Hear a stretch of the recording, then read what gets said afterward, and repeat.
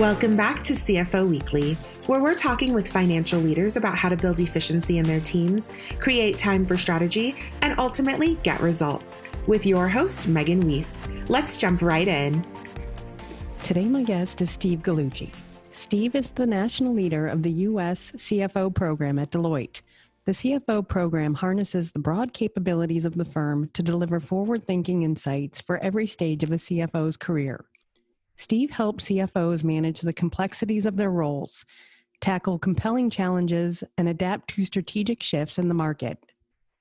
In addition to his CFO program leadership responsibilities, Steve's 30 years of experience at Deloitte includes advising Deloitte's largest and most complex clients in the consumer and industrial products, media, and private equity sectors. Prior to his current role, Steve served as the New York Marketplace Managing Partner. Steve, thank you so much for joining me today. This is a real honor. Well, it's a pleasure to be here. Thank you for having me. Yeah, the Deloitte CFO Signal Survey has been my go-to source for understanding what's on the CFO's mind for years now, and I'm excited to have an opportunity to discuss the Q3 2020 results with you. Super. So to start, let's talk about the survey itself. Can you provide us an overview of what exactly the survey is, who it's given to, et cetera? Sure. It surveys CFOs, predominantly in the United States, but it does cover parts of companies that are based in Mexico and Canada. So it's a North America footprint, if you will. And typically, we receive upwards of 150 responses on a quarterly basis to our survey. We perform it on a quarterly basis. In terms of the size of the companies, most of the companies, about 85% of them, are billion-dollar plus. Most of those companies, about 75% of the respondents, are public companies. We do have some private companies, but rather larger private companies. They're diversified against all industries and sectors. The bigger parts of the economy represent a larger part of these surveys, so it's proportional from that perspective. And we've been doing it for upwards of 10 years. Great. So this is really North America's top finance executives. Correct. I know the past few quarters have reflected that CFOs are feeling leery about the economy, and I imagine that the current situation with COVID has only made that sentiment stronger. So how exactly are CFOs feeling about the economy in this latest survey? Well, the latest survey, just to give you some context of timing, we do it on a quarterly basis. The latest survey was done in the August timeframe. Mm-hmm. Prior to that, it was done in the April timeframe. So as you can imagine, obviously, April was really the impact of the pandemic was very much in the midst of when we asked these questions in the second quarter survey. So we look at the third quarter results. There actually was an uptick. Most CFOs rated the economy better than they did in the second quarter. In terms of a couple statistics, the overall economy, they rated better than the second quarter. About 84% of the CFOs in the third quarter were operating at above 75% of the capacity. So that was up from 75% who said they were at that level in the second quarter. Only 16% they were below 75% capacity, which was really led by the sectors that were hardest hit in the pandemic, which included retail, wholesale, and the like. And there were about a quarter of CFOs who said at that point in time that they were already at above their pre-crisis operating levels, and then another 19% said they'd be there by the end of 2020. So all in, there was certainly an uptick in the second quarter. That being said, to temper that a bit, while they saw prospects better than the second quarter, they all commented that they felt like the downturn would take longer to work itself out. Longer than they had originally anticipated? Longer than they had originally anticipated in the April timeframe. Well, I guess there's some good news there. At least things seem to be improving a little bit.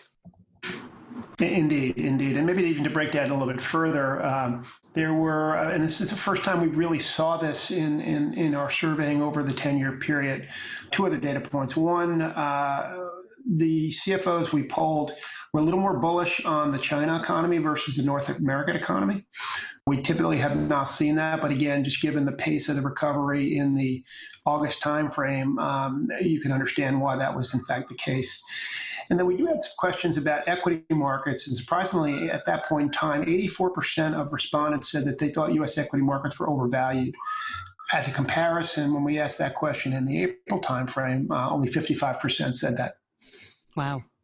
So how are CFOs feeling specifically about their businesses? Well, again, it's a mixed bag. For those that have benefited, if you will, or were well positioned to deal with the pivot caused by the pandemic, they were more bullish. For those that were not, and for those sectors that were really crushed, like travel and so forth, they were obviously less bullish. But if you were positioned in the consumer space where you had a significant digital footprint that you could pivot to, those companies were able to pivot very successfully, and were even able to take initiatives that they had planned on for years to come and expedite those. So I know we all wish we had a crystal ball here, but generally speaking, when do CFOs think things are going to return to normal? Yeah, it's a good question. In most cases, CFOs saw the impacts of the pandemic carrying out through 2020 into 2021. And for the most part, the consensus was that the economy would not fully get back on its feet until calendar 2022. Wow, it's a long time. Sure. So what is the most important role that CFOs have played during this COVID crisis? Yeah, interesting. We do make some of our questions focused on that. Most cited roles that centered on managing cost, managing cash, liquidity.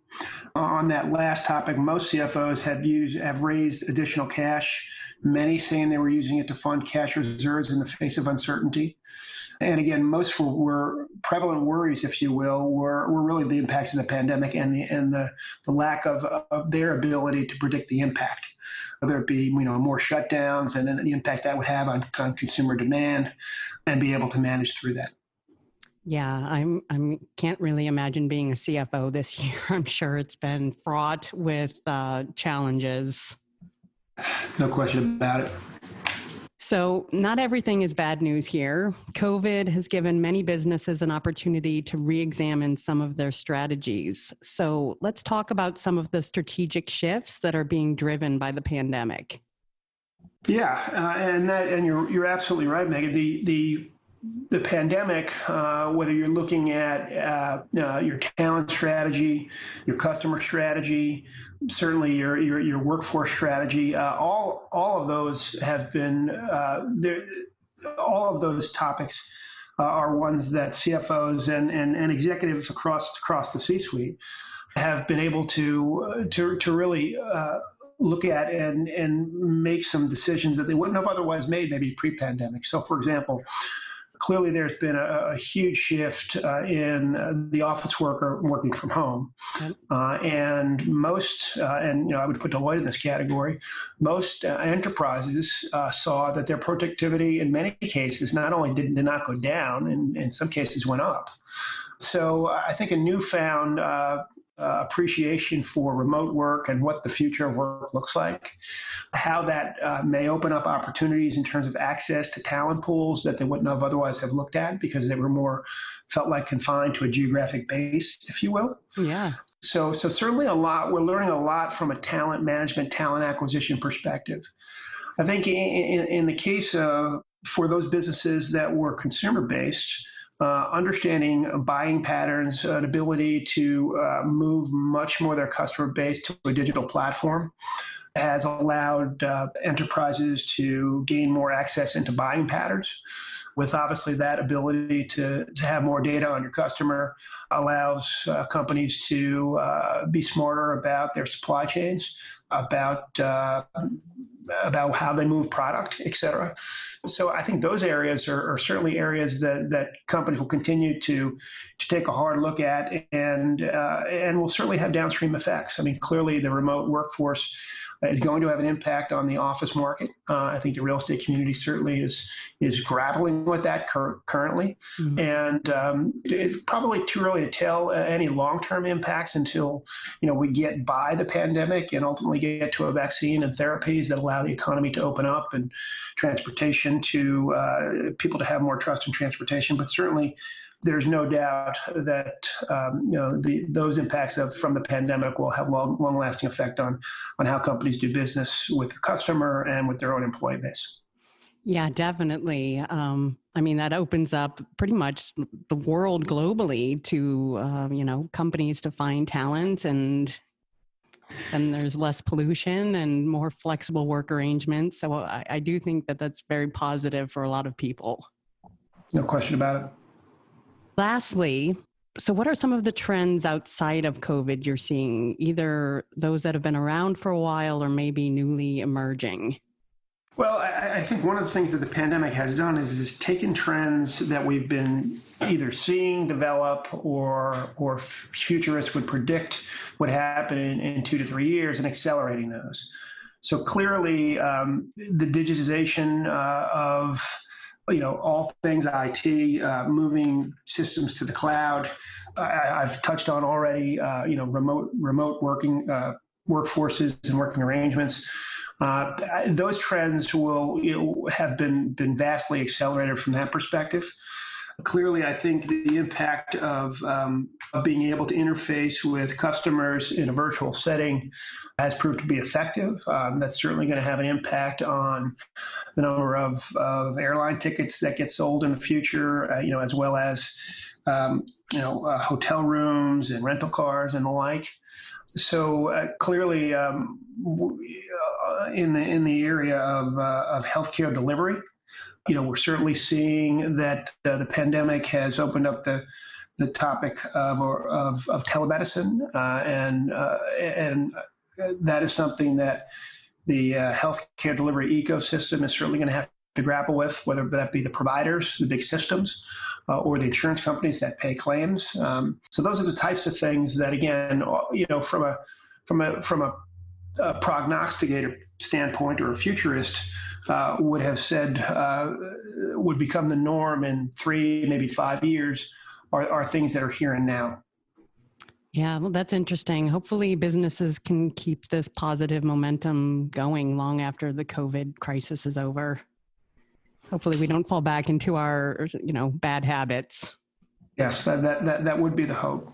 And it's in most companies and most CFOs we're talking to today, a big concern that they have, obviously, is well-being of their employee. Mm-hmm. If you take a step back and clearly the impact that the pandemic has had on employees having to shelter, if you will, and do work from home if you can. There are a lot of jobs that require one to be that you can't do it from at home.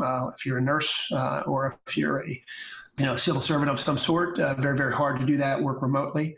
So that's one aspect of well-being that companies are giving a lot of thought to from that perspective. Obviously, the broader economic downturn has caused companies to retrench and reduce costs. Obviously, unemployment has stayed at above normal levels, and that is weighing on our economy, writ large, but also on individual family units and whatnot. And then certainly the what the pandemic has uncovered is unfortunately the social injustices that are wrought through our economy, not only today in our society today, but for many, many years. So, companies across all spectrums of size and sector are having to deal with that in many respects, and many are. No easy answers for any of that, but all of those on people. And then even on top of that, some of the challenges we're dealing with from a climate perspective, as well as the political instability in our system. There's no shortage of societal challenges that are impacting companies and individuals. So it's a challenging time, across the board. Whether you're a CFO or a CXO of sort, these are all issues that they're all trying to manage through. Yeah, 2020 has definitely been an interesting year. Without question. Steve, thank you for your time today. having the opportunity to glimpse into what North America's top finance executives are thinking and doing has been a real pleasure.